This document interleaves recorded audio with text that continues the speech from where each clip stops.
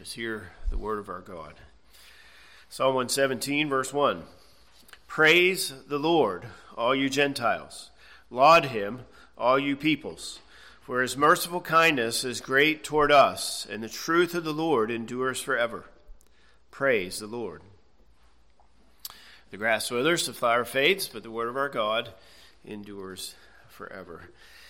You know, as we've been making our way through the Psalms here, and it wasn't that many weeks ago, we were also looking at 1 Samuel in the evening and so forth. And, you know, when we're in the Old Testament, sometimes all the focus on things that have happened thousands of years ago and all the teachings to Israel and the Jews and so forth, sometimes we may wonder, well, how do we fit in this many years later, all the way over here in Western PA?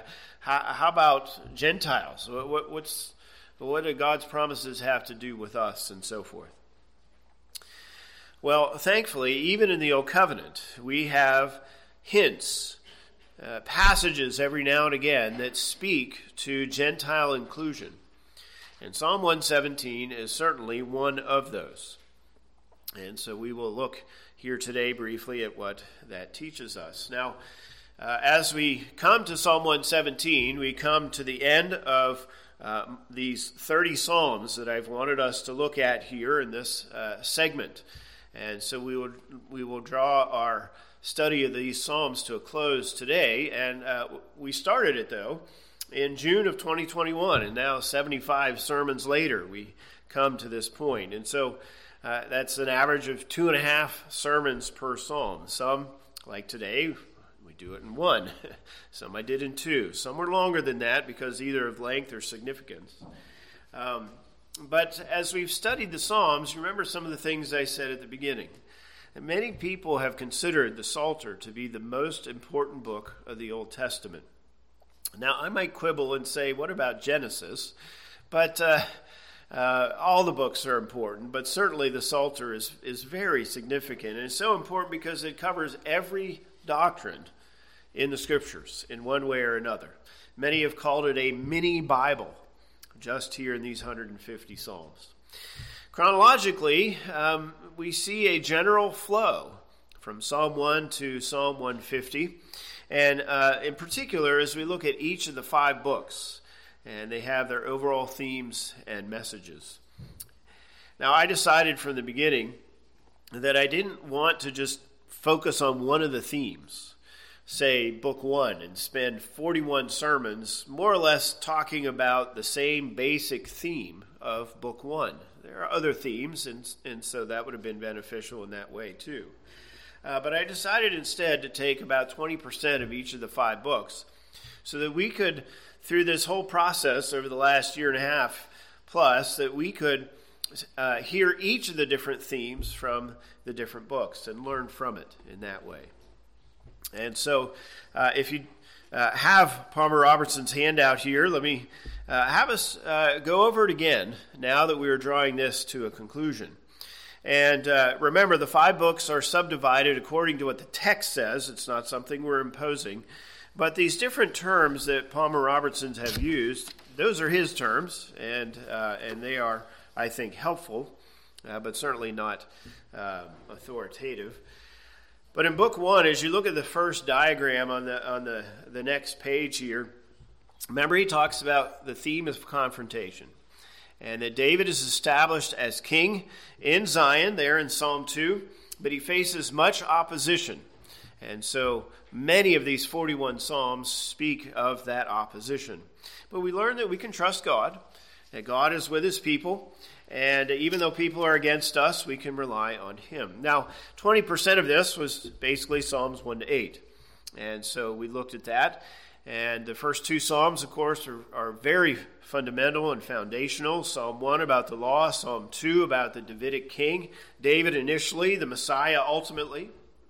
We ended with Psalm 8, which precedes an acrostic. And you might remember that 3 of the 4 times in Book 1 there's an acrostic. It's preceded by a creation psalm. And so we ended with that one. 7 of the 8 Psalms we know are written by David here that we looked at, and possibly Psalm 1 as well.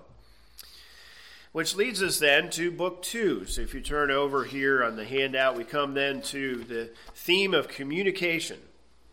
It is still about David as king, but he is more established, and though there is opposition, you might say it's a bit more positive, so to speak. And the more he is established, we see then the book ending with Psalm 72, where there's this pinnacle of thought. It's the Psalm of Solomon. It's about the Davidic promises. Everything are great. Okay? But as we go through this book, the difference, another difference, and one of the key differences from Book 1, is that there is more of an outward focus. There is this witness to the nations that you don't see in the same way in Book 1. It's there, it's just not as much as we see in Book 2. And so even the nations must worship Israel's God. You might remember the key name that we see in Book 2 is not Yahweh, but Elohim, or the name God. And so that fits with that outward focus. So we looked at Psalms 42 to 48, which emphasize God as king, that we are to obey him amidst our struggles, and the Gentiles must as well. These 7 Psalms we looked at were written by the sons of Korah. And remember that Korah was one of those men who rebelled against Moses and Aaron, and the earth opened up and swallowed up him and his family. But at least one survived, and we see these Psalms written by them. Now, in the third book, you remember, on to the next page, that the theme here is one of devastation.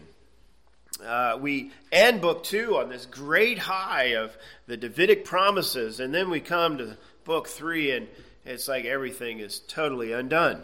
The theme of sin and judgment and exile for the northern and southern kingdoms are what we see here. And even God's people are subject to judgment if they turn from God. Now, we looked at Psalm 73 and 74, and we saw, especially in Psalm 73, that when sinners prevail and succeed, it can be hard for us to live by faith. Now, Book 3 ends with, you might say, the opposite of how Book 2 ends. Book 2 ends, the Davidic promises, everything's great. Book 3 ends, Psalm 89, the Davidic promises, where did they go? How come they're not being fulfilled? How come we're in exile? So then Book 4, recall then, the theme of maturation, as Robertson calls it here. While they're in exile, with all the good things and outward forms of religion gone, they had to go back to the beginning, go back to the source, and that is God, focusing on him, trusting in him, and not the outward forms of religion. And so to be reminded of the basics, we saw in Psalm 90, this Psalm of Moses, that we're all sinners, and we're not going to live very long, because the wages of sin is death. Psalm 91, we don't know for sure who wrote it, but our only hope in the midst of all of this is the one who is judging us. The one who judges us for our sin is the one we put our faith in to save us. Our covenant Lord keeps his promises to his people, yes, by cursing the disobedient, but then by blessing the faithful and even blessing the disobedient when they repent and turn to him. And so Book 4 then ends with this plea that God would return them to the promised land. And so in Book 5 then, in Psalm 107, we see the answer to that prayer.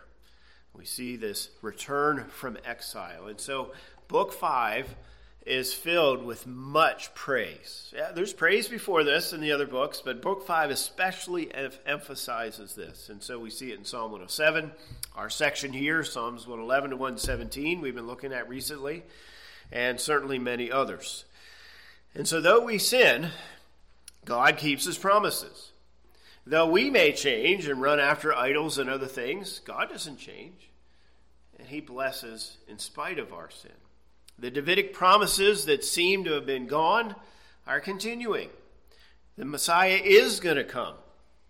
And so even though they went into exile, even though there is no king on the throne, even after they come back, we see these things are upheld. Now, we, of course, have looked here in this book at Psalms 107 to now 117. And the key one here is this hallelujah section. And that's obviously been our focus here recently. This emphasis on praising God for his character, his greatness, his presence, the salvation from Egypt that he has brought, the fact that he is greater than the idols, and that we can trust him, we can call on him. These have been our themes here in these last Psalms. And so therefore, let's praise him, let's live for him, let's fear him. And of course, as I've said several times now, remember these Psalms were sung by Israel during the Passover. Plus, remember during Passion Weeks, Jesus refers to Psalm 110, and on Palm Sunday, as we call it, the people referred to Psalm 118 at the triumphal entry. So, as I review this for us here again, I haven't done this thorough of a review for a while, but remember, we need to see the big picture and not just focus on the individual psalm. And so as we have the forest, so to speak, and we'll turn to the last of the trees we're looking at here together, Psalm 117, both messages are important for us to understand and thus to live by. So, for all of this emphasis that I've just said on Israel, on David, on the promised land, about all these things, we may wonder, well, how do we fit into that? We as Gentiles, we as those who are not Israelites. Well, there are actually several, but there are a few very significant passages in the Old Covenant that speak about the Gentiles. Let's start with the first one, and that is in Genesis 12. So let's turn there just a moment and look at this, if you will, these opening words to Israel. Remember, prior to this, there was no Israel. Prior to this, it's Noah, right, and Adam and Eve, this big picture, the whole world idea. And now God brings everything down to one man. And at the very beginning of that, he's still talking about the world. Notice Genesis 12, verse 1. Now the Lord said to Abram, "Get out of your country, from your family, from your father's house, to a land that I will show you. I will make you a great nation. I will bless you and make your name great, and you shall be a blessing. I will bless those who bless you, and I will curse him who curses you. And in you all the families of the earth shall be blessed." And so again, right at the beginning, when God basically ignores the world to focus on one man and one nation, he still has the world in mind. So let's turn a moment then to Galatians chapter 3, for Paul references this.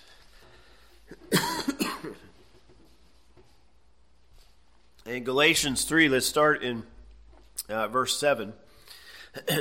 He says this, "Therefore know that only those who are of faith are sons of Abraham. And the scripture, foreseeing that God would justify the Gentiles by faith, preached the gospel to Abraham beforehand, saying, 'In you all the nations shall be blessed.'" Genesis 12, verse 3. "So then those who are of faith are blessed with believing Abraham."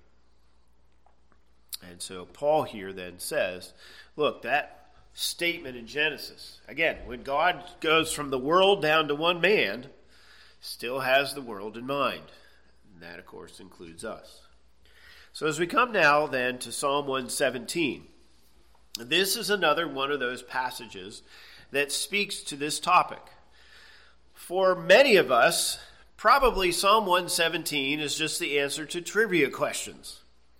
Hey, what's the shortest chapter in the Bible? Or what's the shortest psalm in the Psalter? Well, Psalm 117. Yeah, okay, 2 verses, 17 words in the Hebrew, actually. It's very short. But it has far more significance than just answering a Bible trivia question. So let's look here then at this psalm a little bit this morning. And so in our handout here of the psalm, obviously I just have one outline because, that's all you need. Okay, verse 1, call the Gentiles to praise. Verse 2, the reasons why. and then you end with hallelujah. So we're still in this hallelujah section. Note the name of God is Yahweh again, just like we've seen here in this section. No other name is used actually here. Notice also verse 1 begins with Yahweh, verse 2 ends with Yahweh, and then the two lines in between have the pronoun. And then, of course, it ends with hallelujah. So arranged very deliberately. And then you'll see some of the other pronouns that are used, especially the three commands.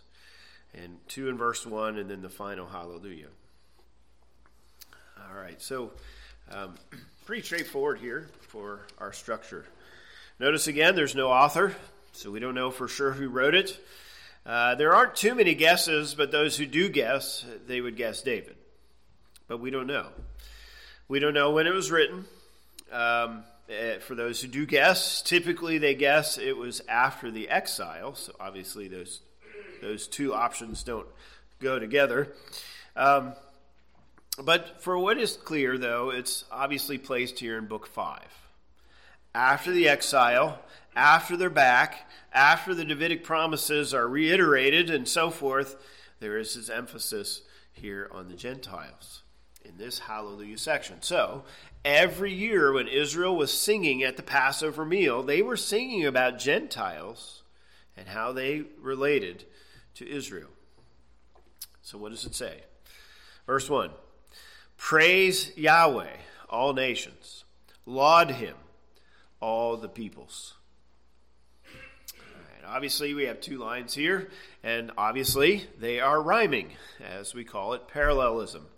They are so similar, you have to call it synonymous, right? Praise and laud, Yahweh, him, nations, peoples. Obviously, it's very, very similar. And so there are these two commands to praise right from the very beginning. This isn't a suggestion, take it or leave it, right? The gospel's not an offer, it's a command. And here, this is a command for the world to praise Yahweh. And so the you plural praise, that's the first line, the nations are who he's talking about. The you plural in the second line are the peoples. As I just said, these are synonymous, but if we want to see a distinction, then the distinction is probably this. Nations is referring to everyone in general, but the peoples then are referring to the people groups, okay, to the ethnic groups, the tribes, or something like that. Now let me just digress for a moment. We hear ad nauseum in our culture right now about racism. There are no races. There is one race. We are descended from Adam, okay, and then through Noah. There aren't multiple races in our world. There is one. So there is ultimately no such thing as racism. That said, there are multiple ethnicities. There are multiple people groups. And so we take, certainly we acknowledge that, but we need to define it carefully. But the point here then is that the psalmist is saying all non-Israelites must praise Yahweh. Now notice the two words for praise. The first one is the one we use for hallelujah. So it's the halal there. That's the same. The second one is a different word. And so I've translated it differently as laud. And the New King James does the same thing. Your translation may do it similarly. And then notice that it's the full name of Yahweh there in the first line. Praise Yahweh. It's hallelujah Yahweh, not hallelujah. And so it's a little different than the hallelujah word. Maybe that's because he's speaking to non-Israelites and he uses the full name, not the poetic name. But whatever the case, everyone must praise Yahweh. Again, it's a command. You're judged if you don't. So then verse 2 says why they should do this. Because his covenant love is strong over us, and the truth of Yahweh is forever. Now, the psalmist could have said a number of things here, right? He could have said, nations, you need to praise Yahweh because he made you. He is your maker, your creator. He doesn't say that. That would fit more in book 2, possibly. He doesn't say that here. He could have said, nations, you need to praise Yahweh because, he is the only sovereign. There are no other gods. All idols are nothing. He could have said something like that, but he doesn't. He could have said something like, praise all nations, the God who controls all things, right? In his providence, he gives you rain in its season, he gives you a place to live and food to eat and so forth. He could have done that, but he doesn't. What he does do is say, praise Yahweh because look at what Yahweh is doing for Israel. Note that pronoun at the end of the line. His covenant love is strong over us, meaning Israelites. And so the Gentiles who are on the outside are to look, if you will, on the inside at what God is doing with Israel and then praise Yahweh for it.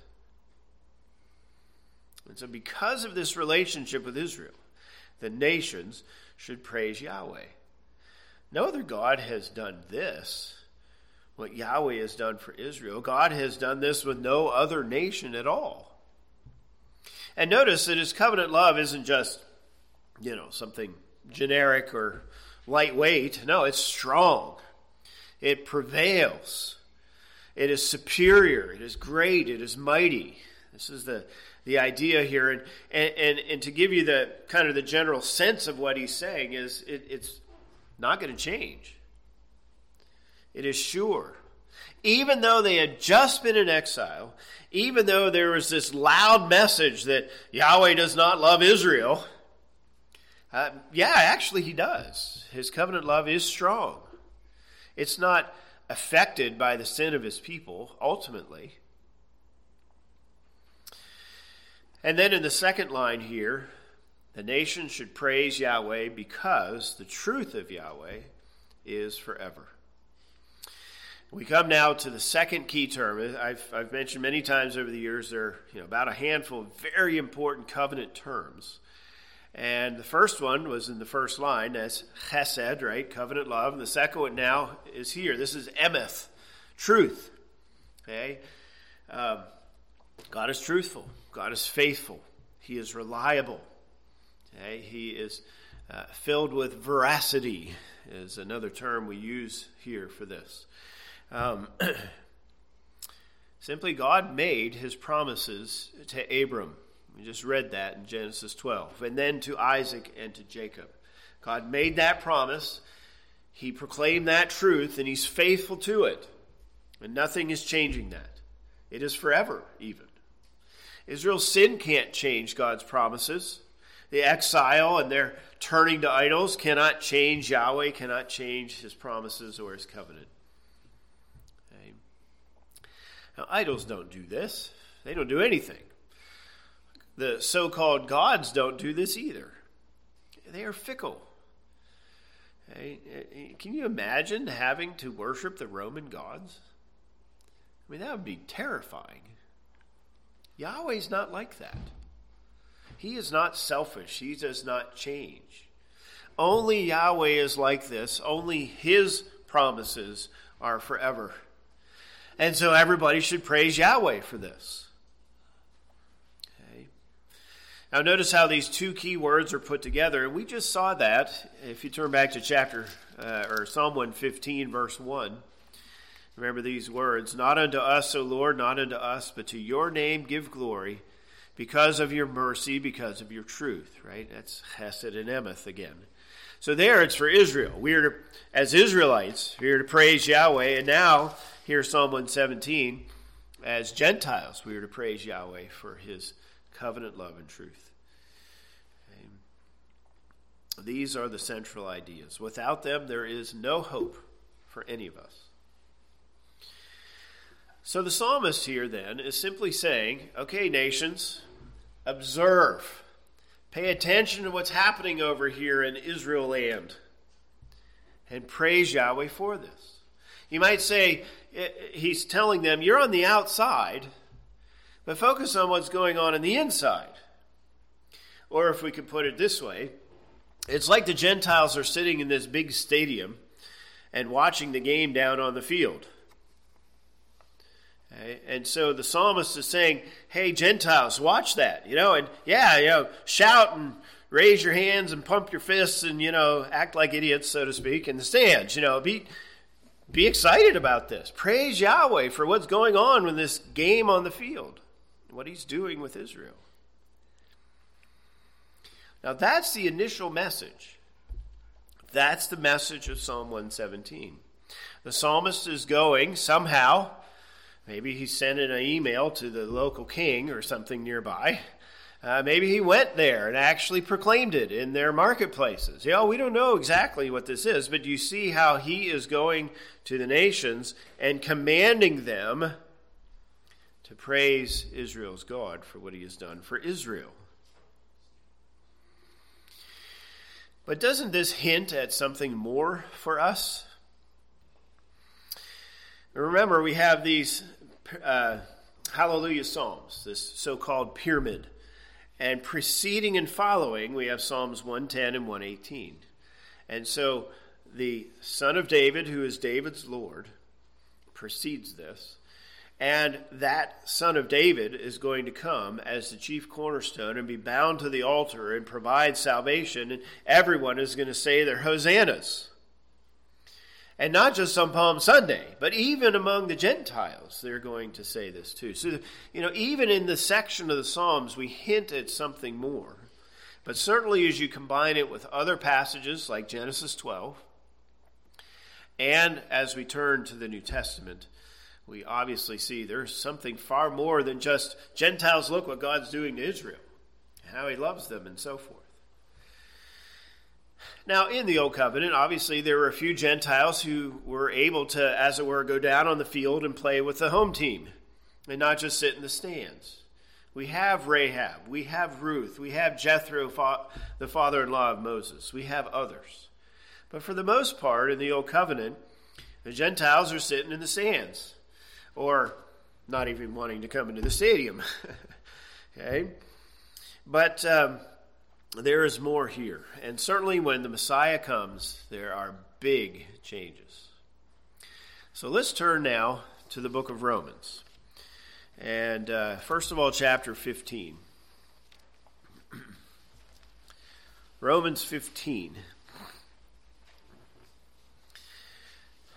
Now, next week, Lord willing, we're going to start a study on the book of Romans. So I'll say more about structure next week. But the end of the main part of Romans is this section here in Romans 15. Let's start reading in verse 8. Romans 15, verse 8. Paul says, "Now I say that Jesus Christ has become a servant to the circumcision for the truth of God, to confirm the promises made to the fathers, and that the Gentiles might glorify God for his mercy, as it is written." Now, did you see those two key terms there? Mercy and promises. Chesed and emeth. Okay, same ideas. Do you see how Paul is already saying the same thing as Psalm 117? So then he quotes first from the Psalm 18. "For this reason I will confess to you among the Gentiles and sing to your name." In verse 10, this is from Deuteronomy 32. "Rejoice, O Gentiles, with his people." Verse 11, Psalm 117, verse 1. "Praise the Lord, all you Gentiles. Laud him, all you peoples." Verse 12, from Isaiah chapter 11. "There shall be a root of Jesse, and he who shall rise to reign over the Gentiles. In him the Gentiles shall hope." And then the last verse here, again, of the main part of the book of Romans is, "Now may the God of hope fill you with all joy and peace in believing, that you may abound in hope by the power of the Holy Spirit." The "you" there refers to Jew and Gentile. So Paul takes this idea from Psalm 117 and related passages, where the Gentiles are on the sidelines, and the whole book is about how the Gentiles are no longer on the sidelines. Okay? They're no longer in the stadium. They're actually part of the game, so to speak. So let's turn then to Romans 4. And let me read a little bit here. In Romans 4, and notice how similar this is to Galatians 3. But let's start reading in verse 9. "Does this blessedness then come upon the circumcised only, or upon the uncircumcised also? For we say that faith was accounted to Abraham for righteousness. How then was it accounted? While he was circumcised or uncircumcised? Not while circumcised, but while uncircumcised. Now let me pause there. Okay, that line there in verse 9 is a quotation from Genesis 15, verse 6. Abraham wasn't circumcised at that point. 15 years later in Genesis 17, he is circumcised. Okay, and so this is what Paul is addressing. So then verse 11, he received the sign of circumcision, a seal of the righteousness of the faith which he had while still uncircumcised, that he might be the father of all those who believe, though they are uncircumcised, righteousness might be imputed to them also. So the fact that Abraham believed and was justified while uncircumcised means he can be the ancestor of all who believe, even the Gentiles. So then he says in verse 12, and the father of circumcision to those who are not only of the circumcision, but who also walk in the steps of the faith which our father Abraham had while still uncircumcised. So obviously, natural descendants of Abraham who are circumcised, if they believe and if they walk according to faith, then they are descendants of Abraham. True spiritual descendants. So not all Israel is part of his point there. Okay, let's turn to chapter 11 a moment. And Paul does not use the image of a stadium, but he's in many ways saying similar things here. In Romans 11, starting in verse 13, he says, For I speak to you Gentiles, inasmuch as I am an apostle to the Gentiles, I magnify my ministry, if by any means I may provoke to jealousy those who are my flesh, and save some of them. For if their being cast away is the reconciling of the world, what will their acceptance be but life from the dead? For if the first fruit is holy, the lump also is holy. And if the root is holy, so are the branches.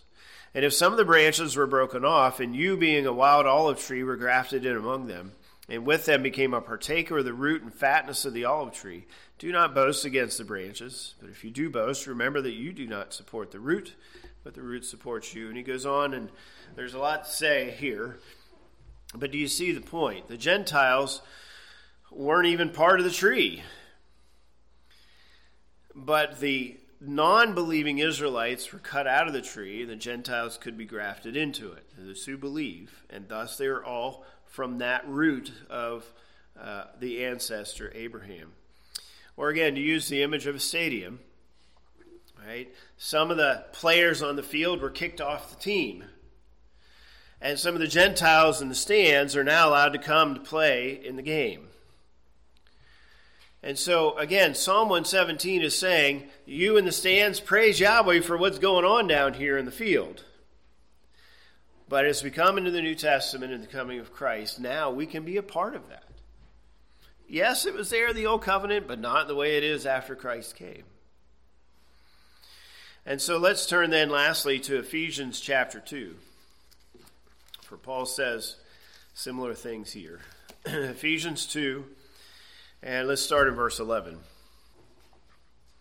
Ephesians 2:11. Therefore remember that you, once Gentiles in the flesh, who are called uncircumcision by what is called the circumcision made in the flesh by hands, that at that time you were without Christ, being aliens from the commonwealth of Israel and strangers from the covenants of promise, having no hope and without God in the world.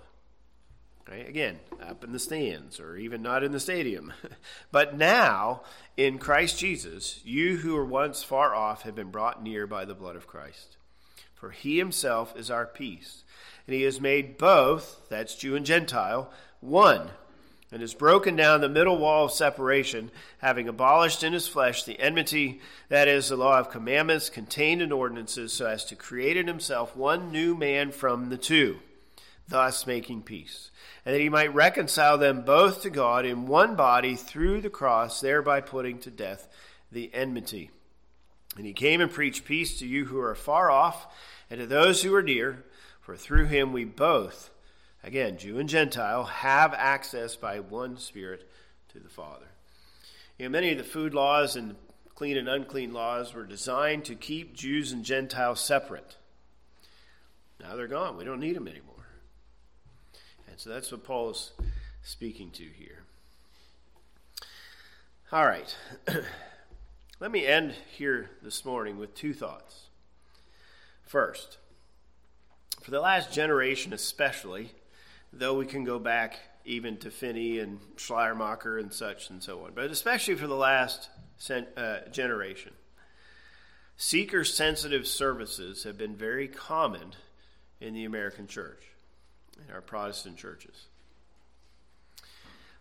But according to Psalm 117, I think we have it all backwards.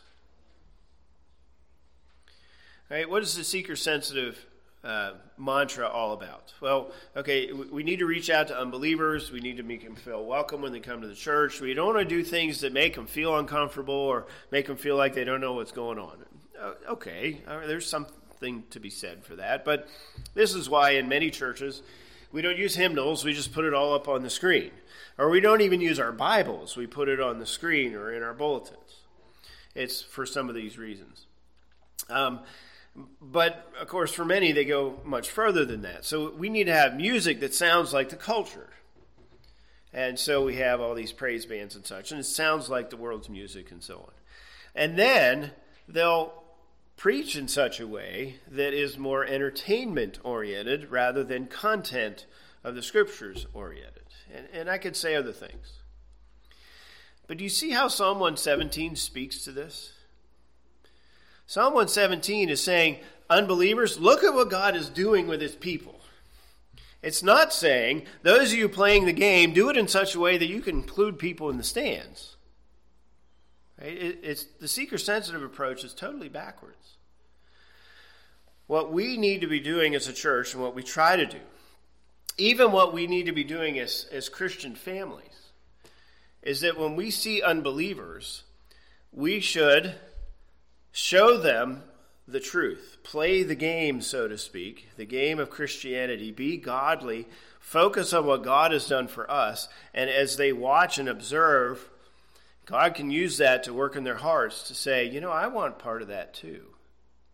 I want to believe in this Jesus too.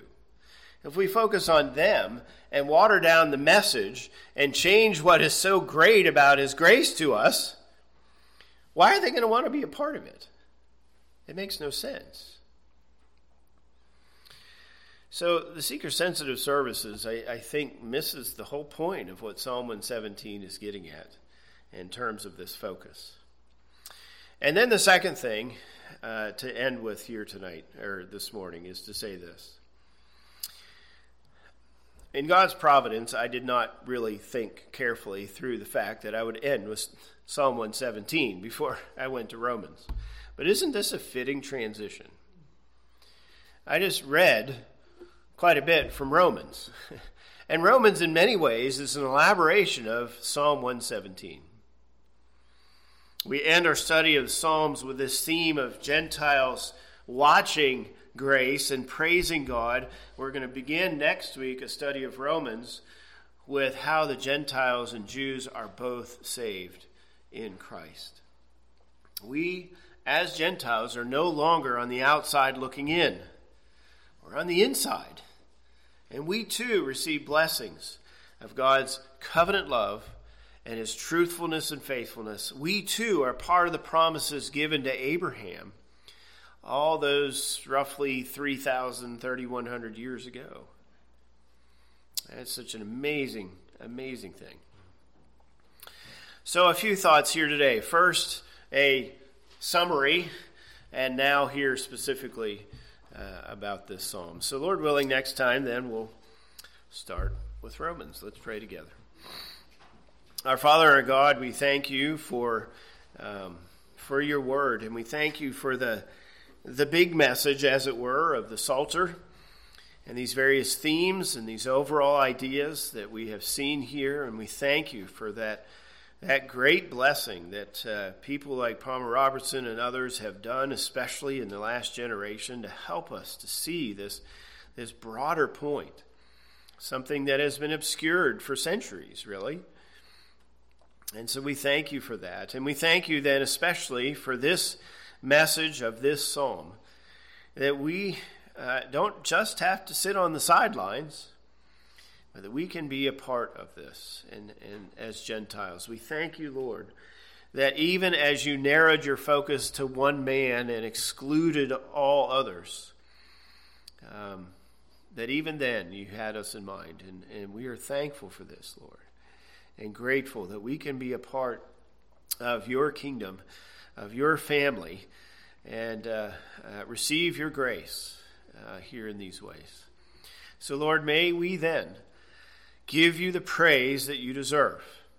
And may we take this message to the unbelievers around us and show them how great it is to be a part of this team, so to speak, that they too might be enticed and encouraged to come to repent and be a part of your family and the grace that you have shown to us. So we pray these things, Lord, and pray that you would seal these truths on us, that it might not only fill our minds but our lives, and that you would be honored by it all. We pray all this then in Jesus' name. Amen.